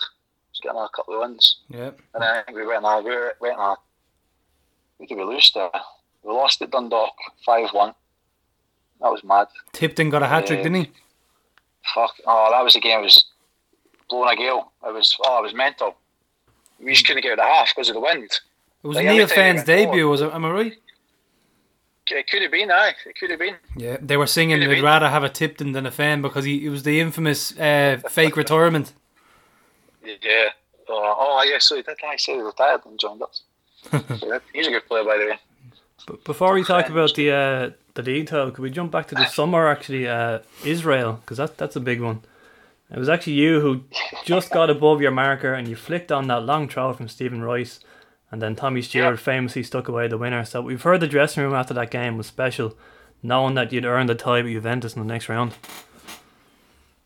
Oh, everyone was kind of in disbelief. I think we'd done most of the celebrations on the pitch, and then when you get in the dressing room, it was pretty quiet. It was just bizarre to think that you're going to be playing Juventus in 7 days. A competitive game as well, an actual real game, not even a Yeah, friendly. exactly, a real game, exactly. Yeah, but that was a good wee trip, actually. To be fair, it was a good wee trip over to Israel. Were you involved in any sprints in the hotel hallways? I was going to get to that. That was mad. Me and Flinny, there was a rooftop bar next to the hotel, so we've ended up in there, and as on nights out, people end up going at different times, and me and Flinny have ended up fucking, I don't know where the fuck we were, Gaza Strip or something. They had checkpoints with boys with AK-47s on the checkpoints. We're like, fucking hell, where are we? But I can just remember coming back into the hotel and Trevor's standing at the end of the corridor and he's checking his watch. I'm like, what the fuck is he doing? And he's like, right, Bocker, go. Next thing I just popped my head up the corridor, and there's Bocker, bollock naked, just sprinting down the corridor. So Trevor's timing Bocker doing his naked sprint. So it was that was bizarre. But we never got any sleep that night either. It was starting to get light. We ended up going down the pool and just sitting there. Next thing, Bocker comes out with 6 tins. Fuck, did you get them? He's like, I got them last night. Never drank them. So there we are, just sitting having, we ordered a 10 each and just sat there and just Soaking it up, yeah. Go to play Juventus in 7 days, like, so. It must have been a great experience, Yeah, the Juve thing, was it? I mean, the biblical rain in Modena, it kind of levelled out the game, but the free kick from Del Piero that beat us, what was it like playing in that game? It must have been surreal. The second leg. The second leg in Modena. Oh, right. No. So I got dropped. Me and I got the old arrested shout. Me and Enda got pulled a couple of days before. He's like, we're playing Bows at the weekend, and so I'm going to go with Flinny and Muff the night. So I'll get that. Yeah, I was gutted there. Like, Mum and Dad came over as well for the game. So I think I remember Michael O'Neill, or no, I think it was Bucker was telling me that he got a similar. Did he get dropped? And he was told, listen, just don't get sent off. I think we've Bows coming back from Juve on the Sunday. Possibly, yeah. I mean, I didn't do great against Juventus in the first game at right back, and then we played Fingal after that. We drew 3 each. I was at fault for the first goal. I can remember Zaid was at the back post and obviously should have defended it better. So I kind of played my way out the team for that away leg. But no, I did say like you'll be back in on the Sunday. But listen, Flinney and Muff and everyone, to be fair, that night was brilliant. So you knew after the game, it was like you can't change that team. I don't think he did, to be fair. I think he might have put Enda in, but Flinney played. In fact, that's when Flinney got sent off, didn't he? That's when he kicked the Alice McGunness. Yeah, that's right. Yeah. Yeah. So I came back in that game. Came back in after I think maybe about an hour into the game, and obviously we've won it pretty comfortably. But like leading up, there was a 2-month period leading up to that. Like I was starting to get niggling pains in my groin again, and it flared up again after that game. And I missed a few games after that actually, and I was in and out again. He was mixing it up between me and Flinney for a wee while, and then when Muzz went over and done his knee. His knee just went in training. I can mind that. Nobody near him as well. When he unfortunately got injured, that's when I went back into centre half and finished the season with, I think it was Enda, Marcel, Ado and Flinney. That was the back four to see out the season. But we lost up at Fingal. We lost the Bows game, and then lost at Dundalk. The Fingal game, that was devastating. Like, you can remember after the game, like he's gone fucking bananas. He slammed the door, window smashed. That was devastating. You thought you chucked it away. I mind sitting in the house after the game with the lads, like, and just didn't speak to each other. Just sat in silence, like we're all devastated. But it was mad how it all turned round within a week, I think. I think the next game was draw. We beat them 2-0, and obviously you could hear for the crowd that Bows were getting beat. So the infamous Galway game. Yeah, so you knew going into the Bray game, you just had to get a draw to win the league. Which if somebody had said that at the start of the season, you would have bit their hand off. To be fair, so. And actually, I felt pretty. You've received a lot of praise actually for your performance that night in Bray. And it was your true ball over the top to your fellow Scotsman Gary Twigg, where you finished from such a tight angle. Did that sum up Twiggy scoring those kind of goals? Twiggy was brilliant. He was brilliant, so he was. Just like you say, if you needed a goal, Twiggy would pop up. I mean, I don't know what his record was. It must have been a goal every 2 games or something. He'll tell you it's 89 goals, but officially it's 88. Is it? Yeah. How many games? 130 odd maybe, was it? I don't have it in front I of me. think it's about between 120 and 135, 40 maybe, right. But it's a great record. Like. Yeah, bloody hell. But yeah, great finish. I mean, but the game itself was horrible. I mean, in terms of my own performance, I think I won a lot of headers, I can remember that. Although Bray's goal, the boy has beaten me for it was a diving header. We both went for it. He's got in front of me, so I was at fault for Bray's goal, the second one. But I can just remember going into that game just really confident. Just this is why you joined Rovers, was to win trophies and play in European competition. And I felt really confident going into that game actually. Bizarrely enough. And I done all right. Done enough. And enough to get us through. When we got over the line, then was it just relief and joy and everything? Yeah, that was what a feeling. It was brilliant. I think it was Enda. Enda's just jumped on me, and then the next thing, everyone's ran the pitch. Actually, the young lad Liam McKenna that was staying with, he was on the pitch as well. He's the first person I saw, and then as we all know, it was just pandemonium, wasn't it? Did you all end up in the house back in Fairhouse? We did eventually. I've heard some stories about that place. 5, 6 o'clock or something, I don't know. It was a late one, put it that way. It was a late one. But yeah, great night. I can't remember where we went. We went back to the... where was it? Plaza. Did we go to the Maldron? I think we went to the Maldron and then we ended up across the road. What was it? The Plaza, was it? don't think we went. No, I don't think it was in the plaza. It was up for the plaza. It was across from McDonald's. Ah, the Abo. Is it level 4? The Abo. The Abo, that's it. There we go. That was it. So we're in there till, I don't know, 4 in the morning, I'd say, something like that. That sounds about right.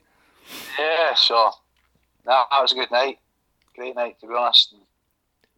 And, yeah, just delighted to get over the line. I mean, for yourselves, and what a night it must have been for you. What was it, 16 year? That's it. So last one of the league. So delighted to play a part in it, to be honest. And then from that to the disappointment of the FAI Cup final, missing all 4 of our penalties. Yeah, that was obviously disappointing. That was disappointing, obviously. Yeah, not much more I can say about that. I thought I think Flinney played centre half for me. I thought both of us done really well that game. So, from a personal point of view, I thought I'd done well, but obviously you're wanting to win the cup. So yeah, it's 50-50 with the penalties. The penalties were shocking. Yeah, they were actually quite poor. Let's be honest. When was the what was it? It was 2-0, wasn't it? 2-0. So yeah, it was 0-0 after the 5 penalties. So some of the worst penalties you'll ever see from both teams, really. Yeah, it was.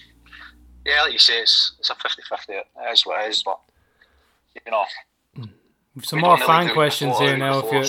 We've some more fan questions here, Greg, as well. Right, we've John Harper. Does he remember giving his cup final jersey to a Sligo kid that he levelled with a fantastic clearance? And then he said that he met the kid on the train home afterwards and offered his dad more than £100 for the shirt, but he wanted more.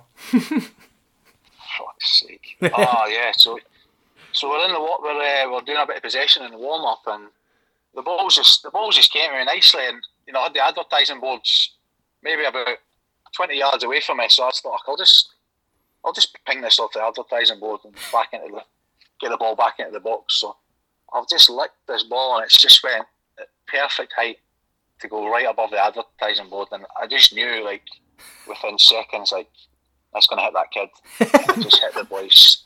It just hit the young boy straight in the face. I was like, fucking hell! I couldn't believe it. I was devastated. But I kind of had to ignore it. I just had to make sure he was all right, and he was crying, I think, but he was all right. He wasn't. I don't think he was bleeding or anything like that. So.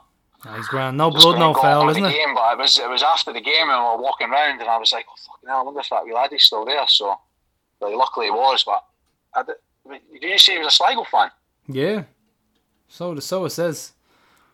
So do you remember making, we've Kieran Farrell as well, he said, do you remember making the best ever tackle in FAI Cup final, a crunching one?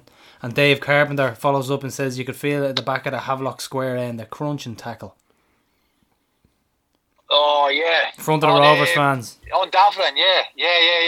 Oh, yeah, I can remember that, yeah. Oh, that was a what tackle that was. That's probably one of my best. Yeah, to be fair, I thought I tackled similar to that against Pats in the league game. I think it was on Belmo. But yeah, I think Davern's went on a run, and before you know it, he's ended up maybe 7-8 yards for goal. So I had to, he's going to get a shot on target. So yeah, I had to do something about it, and yeah, just timed it perfectly. I can remember it well, actually. Yeah, just the ball went at the stand, and so did he. He went over the line, over the touchline. And I can mind speaking to him after the game about it as well. He was like, "Fucking hell!" I thought my game was over there, but to be fair, he got through the game. But no, I can remember that tackle. Yeah. Yeah. So Civi was great. It was great to hear from him. So you'll get part 2 of that next week. But yeah, so that's 2009 and 10 he's covered there. So you'll hear the next time. But brilliant so far. It was great to hear from him because he was my favourite player for 2 seasons. I really, really rated him. Thought he was fantastic, and it's, like I said, it's great to hear all the inside stories and injuries and quite the extensive injury list. I didn't think it was that bad. The stuff with the physios at Hearts, that was gas. Unbelievable. Just sitting there with, it's like something out of The Office, like the translator coming in and talking, the recce, the faith healer, brilliant. Yeah, I can't. That was That was about 50 minutes you heard there. He talked to us for an hour and 40. Yeah. That's why we're divided into two parts. And we had a good chat off air as well. Yeah. So lovely fella, and definitely So- be on again. Can't believe he gave us that much time. Or should I say, I can't believe. Can I believe? Yeah. So, yeah, one final note on the quiz. Like we say, can't help but be proud of this club for organising something as good as that. And I wanted to give somebody else the last word, and that's Alex Ryan, because I randomly came across an interview he did in Hoop Scene last year. And so I'm going to give the last word to Alex, and he said, "It's an amazing feeling being a fan of this club." It's like I said, it's just a horrific situation for everybody involved, and he was such an enthusiastic young guy, and this episode is dedicated to him, and yeah, we just want to make sure that I mean, like I said, it's we're speechless here at Tifty. So like I said, we want to, it's dedicated to Alex, and we'll leave it on that. So keep on hooping. See ya.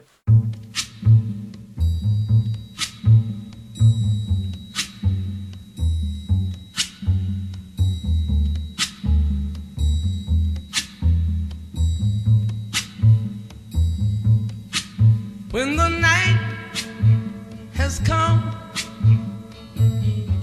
and the land is dark and the moon is the only light we'll see. No, I won't be afraid. Oh, I won't be afraid. Just as long as you stand by me. So darling, stand by me. Oh, stand by me. Oh, stand by me. Stand by me.